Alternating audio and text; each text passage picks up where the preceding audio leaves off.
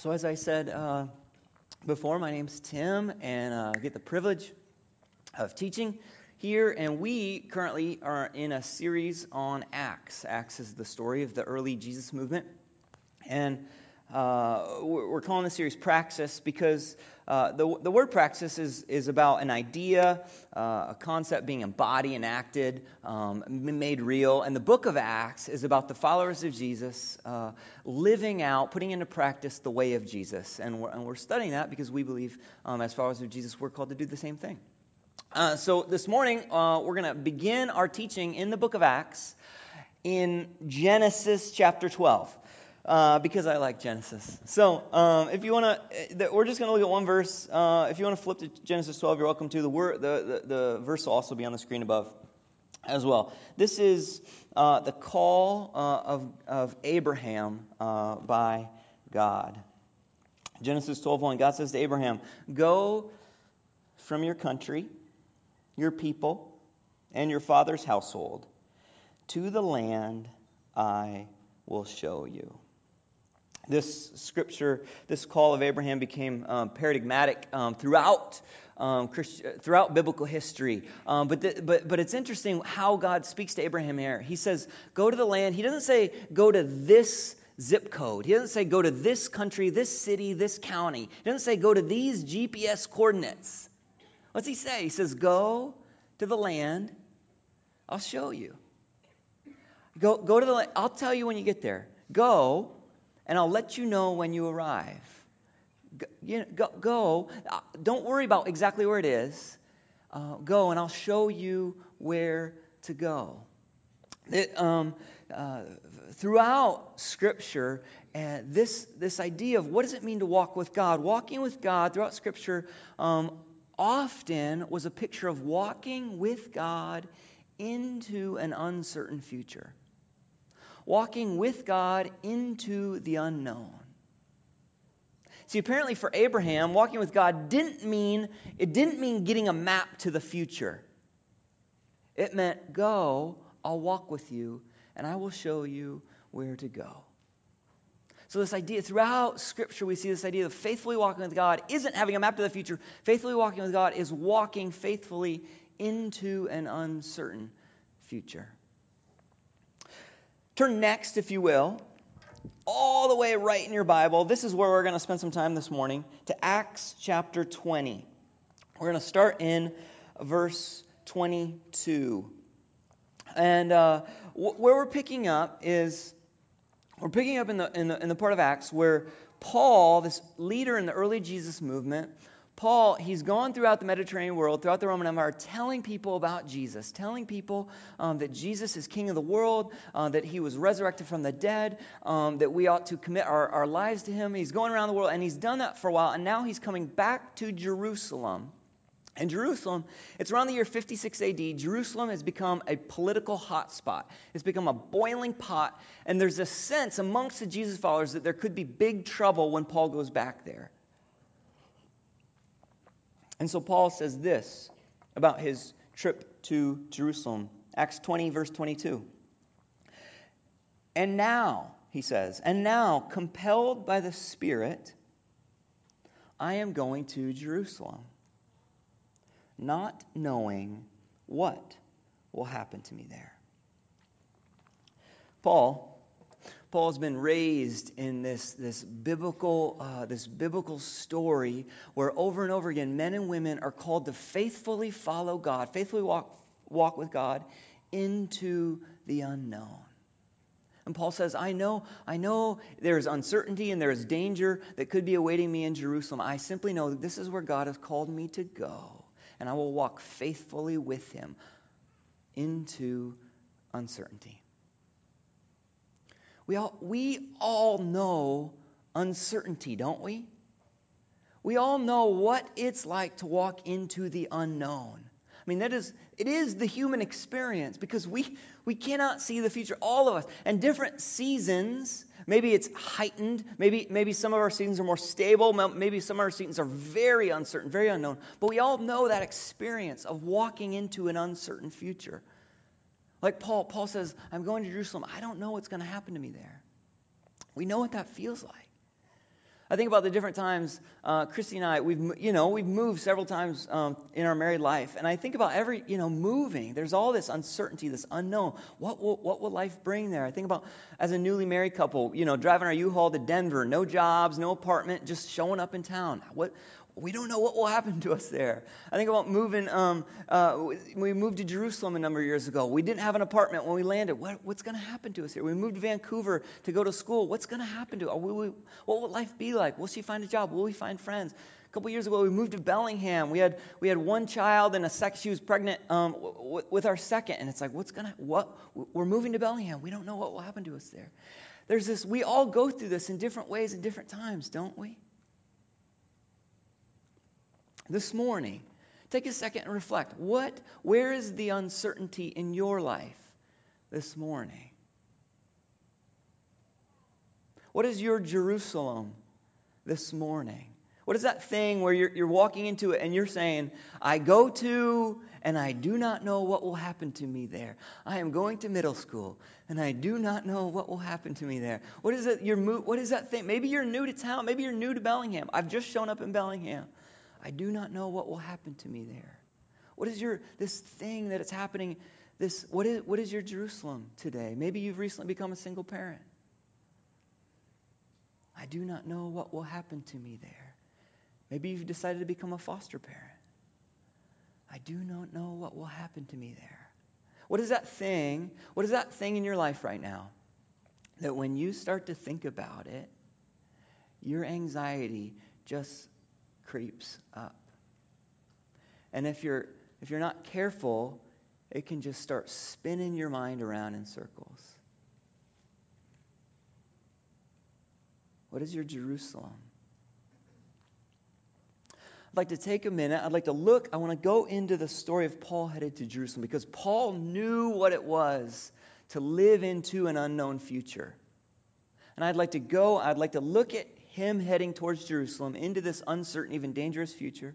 I'd like to listen to it, get into the story, and see if God might speak something into our lives about the uncertainty that we face for ourselves.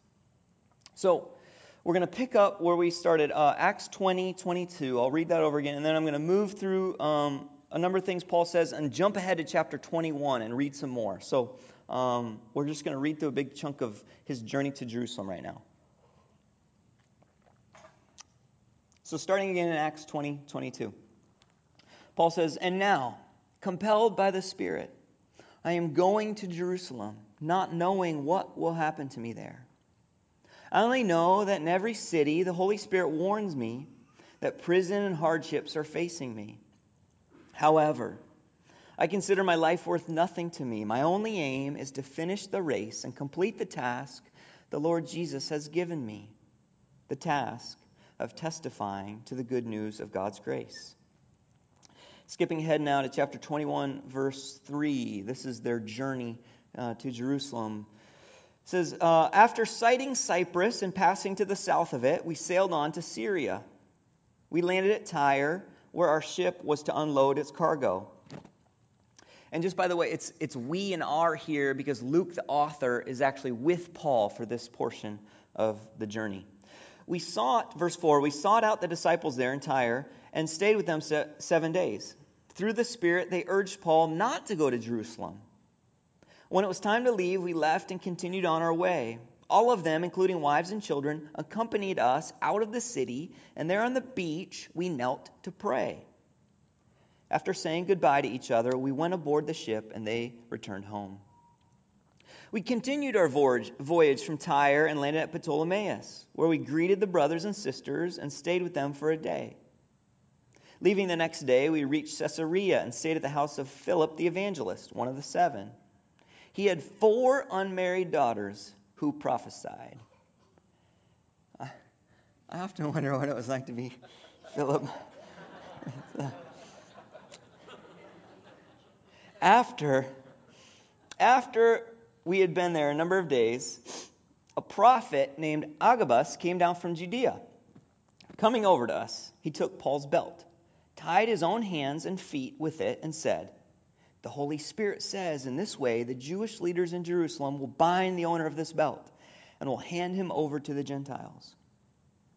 When we heard this, we and the people there pleaded with Paul not to go up to Jerusalem.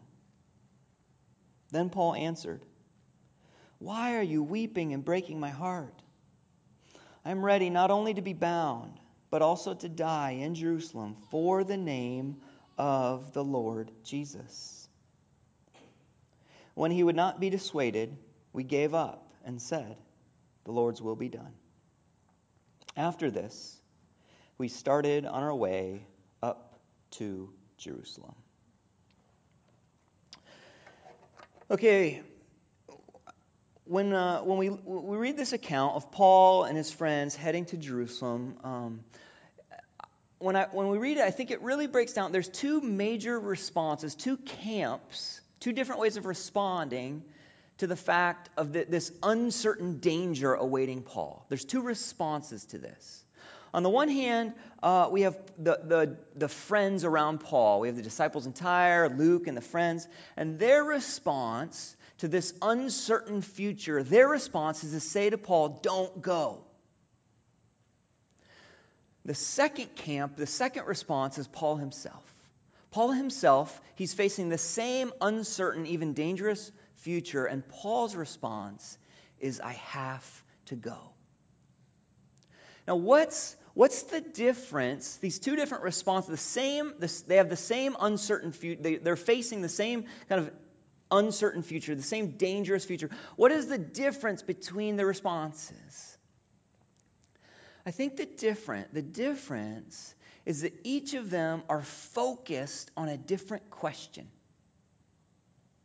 I think the one camp, the people around Paul who are telling Paul, they're saying, "Paul, don't go." I believe they're focused on this question: what is going to happen? What is going to happen? And I believe Paul is focused on a different question. Paul is focused on the question, what is Jesus asking me to do? I think we have a slide with those two questions on it. But these two questions, what is going to happen? What is Jesus asking me to do? And so for the people around Paul, the question that is driving their thoughts is, what is going to happen? This might happen, that might happen. What if this happens? Oh my, what if that happens? And the driving question of their lives is, what is going to happen? And it's paralyzing them from encouraging Paul to take the faithful steps he's supposed to take. What is going to happen? And Paul, on the other hand, Paul isn't oblivious to what might happen. He's not naive. He's not ignoring it. But Paul is focused on a different question.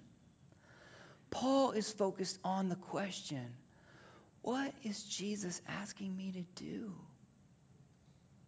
What does faithfully walking with him look like in this time and place? Paul says, I know there's all sorts of things that might happen, but the question that is driving Paul is, what am I called to do? Two different questions driving them. There's a book that C.S. Lewis wrote called Screwtape Letters. People have read Screwtape Letters? Read the Screwtape Letters. It's a great book. It's interesting. It's a fiction. It's written. It's kind of, hang with me if you haven't read it. It's written from the perspective of a junior devil trying to tempt a Christian. So kind of everything when I'm going to read a quote from it, everything's kind of flipped. But Lewis addresses this, and let me read this quote. And remember, it's kind of from the dark side's perspective. We want him, that is the Christian, we want him to be in maximum uncertainty, so that his mind will be filled with contradictory pictures of the future, every one of which arouses hope or fear. There is nothing like suspense and anxiety for barricading a human's mind against the enemy. And of course, the enemy is God in this case. He, that is God, he wants men to be concerned about what they do. Our business is to keep them thinking about what will happen to them. Two driving questions. These friends around Paul, they are focused on what's going to happen, what might happen, what could happen.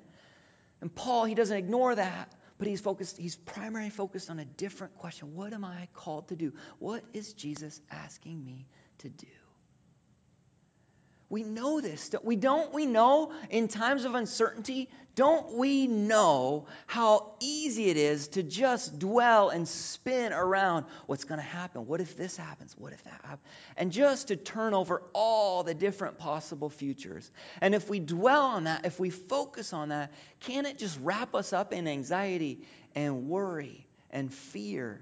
And what happens for Paul's friends who focused on that question, what is going to happen? They focused on it so much that it paralyzed them from encouraging Paul to walk faithfully with Jesus. When we focus on what is going to happen, if that is the driving question in our lives, it can paralyze us. But Paul, knowing this great biblical tradition, going all the way back to Abraham, Paul understood that the faithful journey with God often includes walks into uncertainty. Often includes walking with God into the unknown. There's another book that I think illustrates this very well. The book is called The Princess and the Goblin by George MacDonald. Any Princess and Goblin fans? Anybody? Another one. Go get Princess and the Goblin and Screwtape Letters. Oh, there you go. 2 great books for you next week.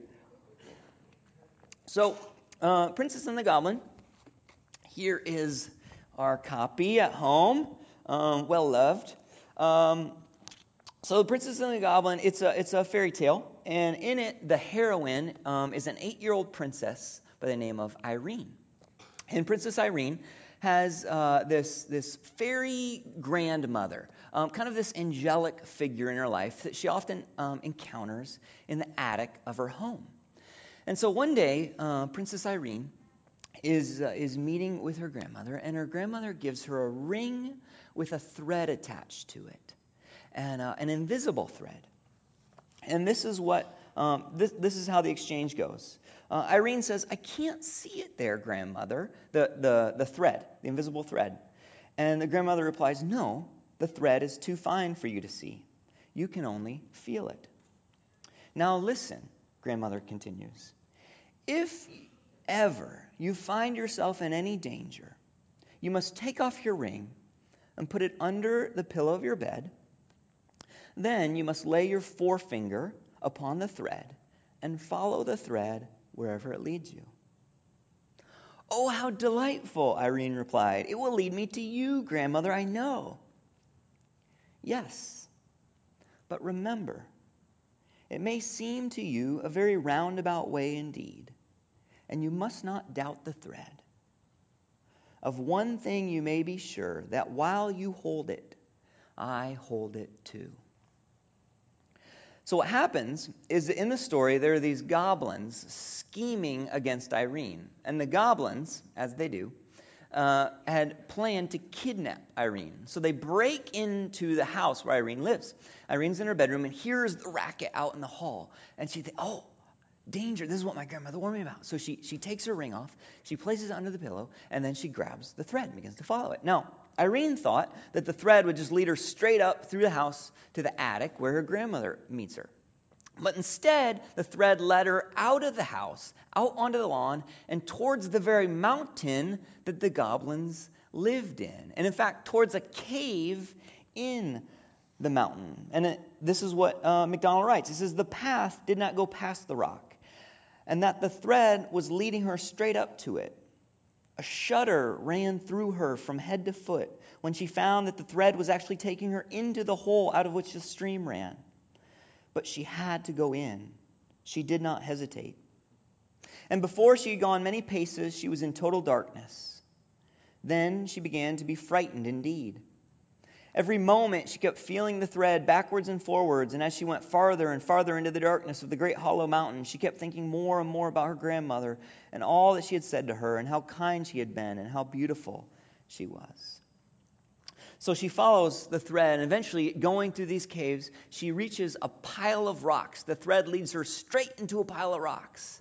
And she falls down, she's weeping. "Grandmother, how could you abandon me at these pile of rocks?" And then finally she thinks, well, my grandmother would never do that. I must go through the pile of rocks. And she begins pulling the rocks out, and it's cutting her fingers up. She's crying. And then she hears a voice, because on the other side of the rocks is her friend Curdy, the hero of the story, who had been trapped behind the rocks by the goblin. So she gets Curdy out, and together they begin talking about escaping. And Curdy says, we need to head out. I know the way out. It's this way. And Irene says, no. My thread is leading us farther into the mountain. And Curdy says, where are you going there? He cried. That's not the way out. I know that, whispered Irene.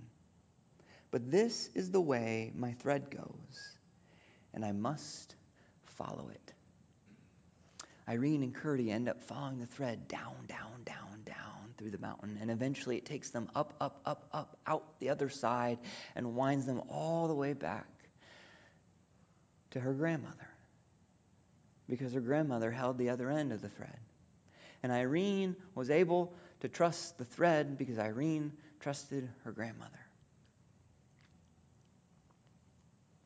I wonder, in the season of uncertainty, in the season of unknown that you thought about at the beginning, I wonder, where do you see your thread leading? Where does your thread go? How is Jesus leading you faithfully into the season you're walking into?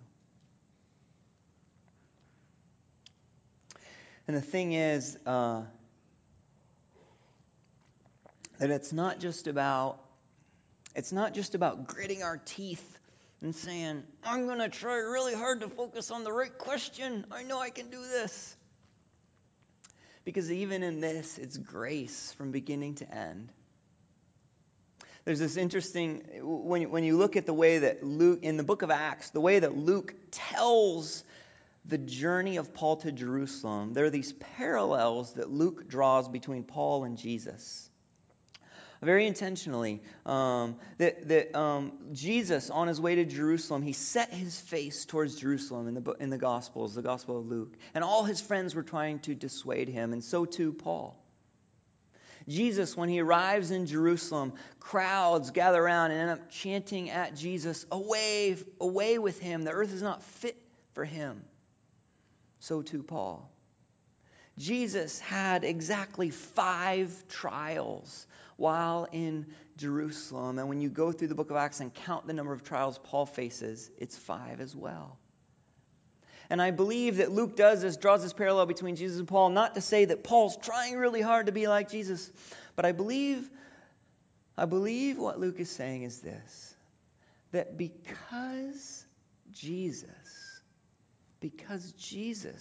walked faithfully into an uncertain future, because Jesus was able to do that, Paul was able to do that. Because Jesus followed the thread obediently, followed the thread into an uncertain future, Paul was able to do that, and we are able to do that. One of the interesting things about Christianity is it is the only religion that can talk about God as having courage. That the Son of God stepped out of heaven and became a human in the person of Jesus of Nazareth and lived a fully human life. And that includes living life 1 second by 1 second and not knowing the full and complete future. And Jesus faithfully walked into uncertain danger. And because Jesus followed his thread even to Jerusalem, even to the cross, that means when we follow our thread into uncertainty, when we stumble, when we fall, we know that we have grace, that he's there to pick us up. Because Jesus followed his thread into Jerusalem, to the cross, we know that we have footsteps going ahead of us. God has shown us the way. And we know that because Jesus had courage, because Jesus followed the thread faithfully into an unknown future, because he did that, Jesus, for us, for those who follow him and trust him, Jesus puts his very spirit within us to empower and encourage and to guide.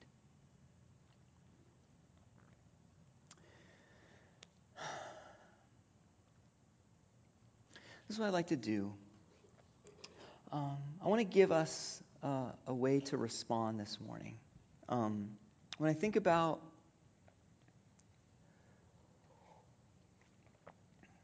when I think about those of us in this room, I know that there's folks here who are in very stable seasons, that things are cruising along for you. And it doesn't, you've experienced uncertainty before. You've experienced walking in the unknown. You know what that feels like, but maybe that's not the season you're in right now. And that is okay. Thank goodness that it's not always intensely like that. But I also know that there are some of us here this morning who are in seasons of great uncertainty. Where we're walking into where the future is very foggy, and there's a lot of unknown. And I want to just offer a way to respond this morning.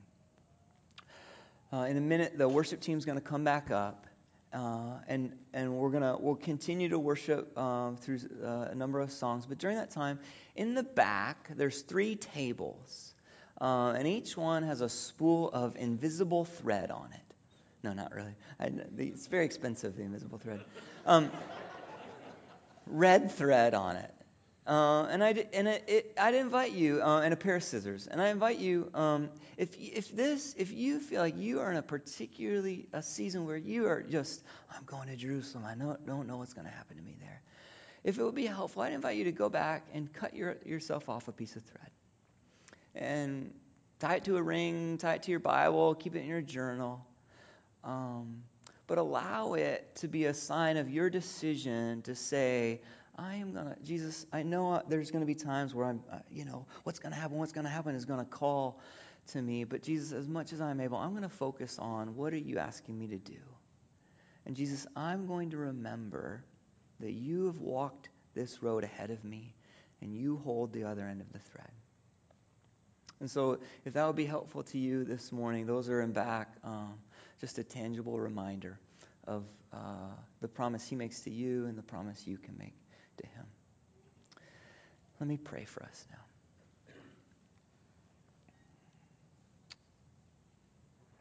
now. Father, Son, Spirit, we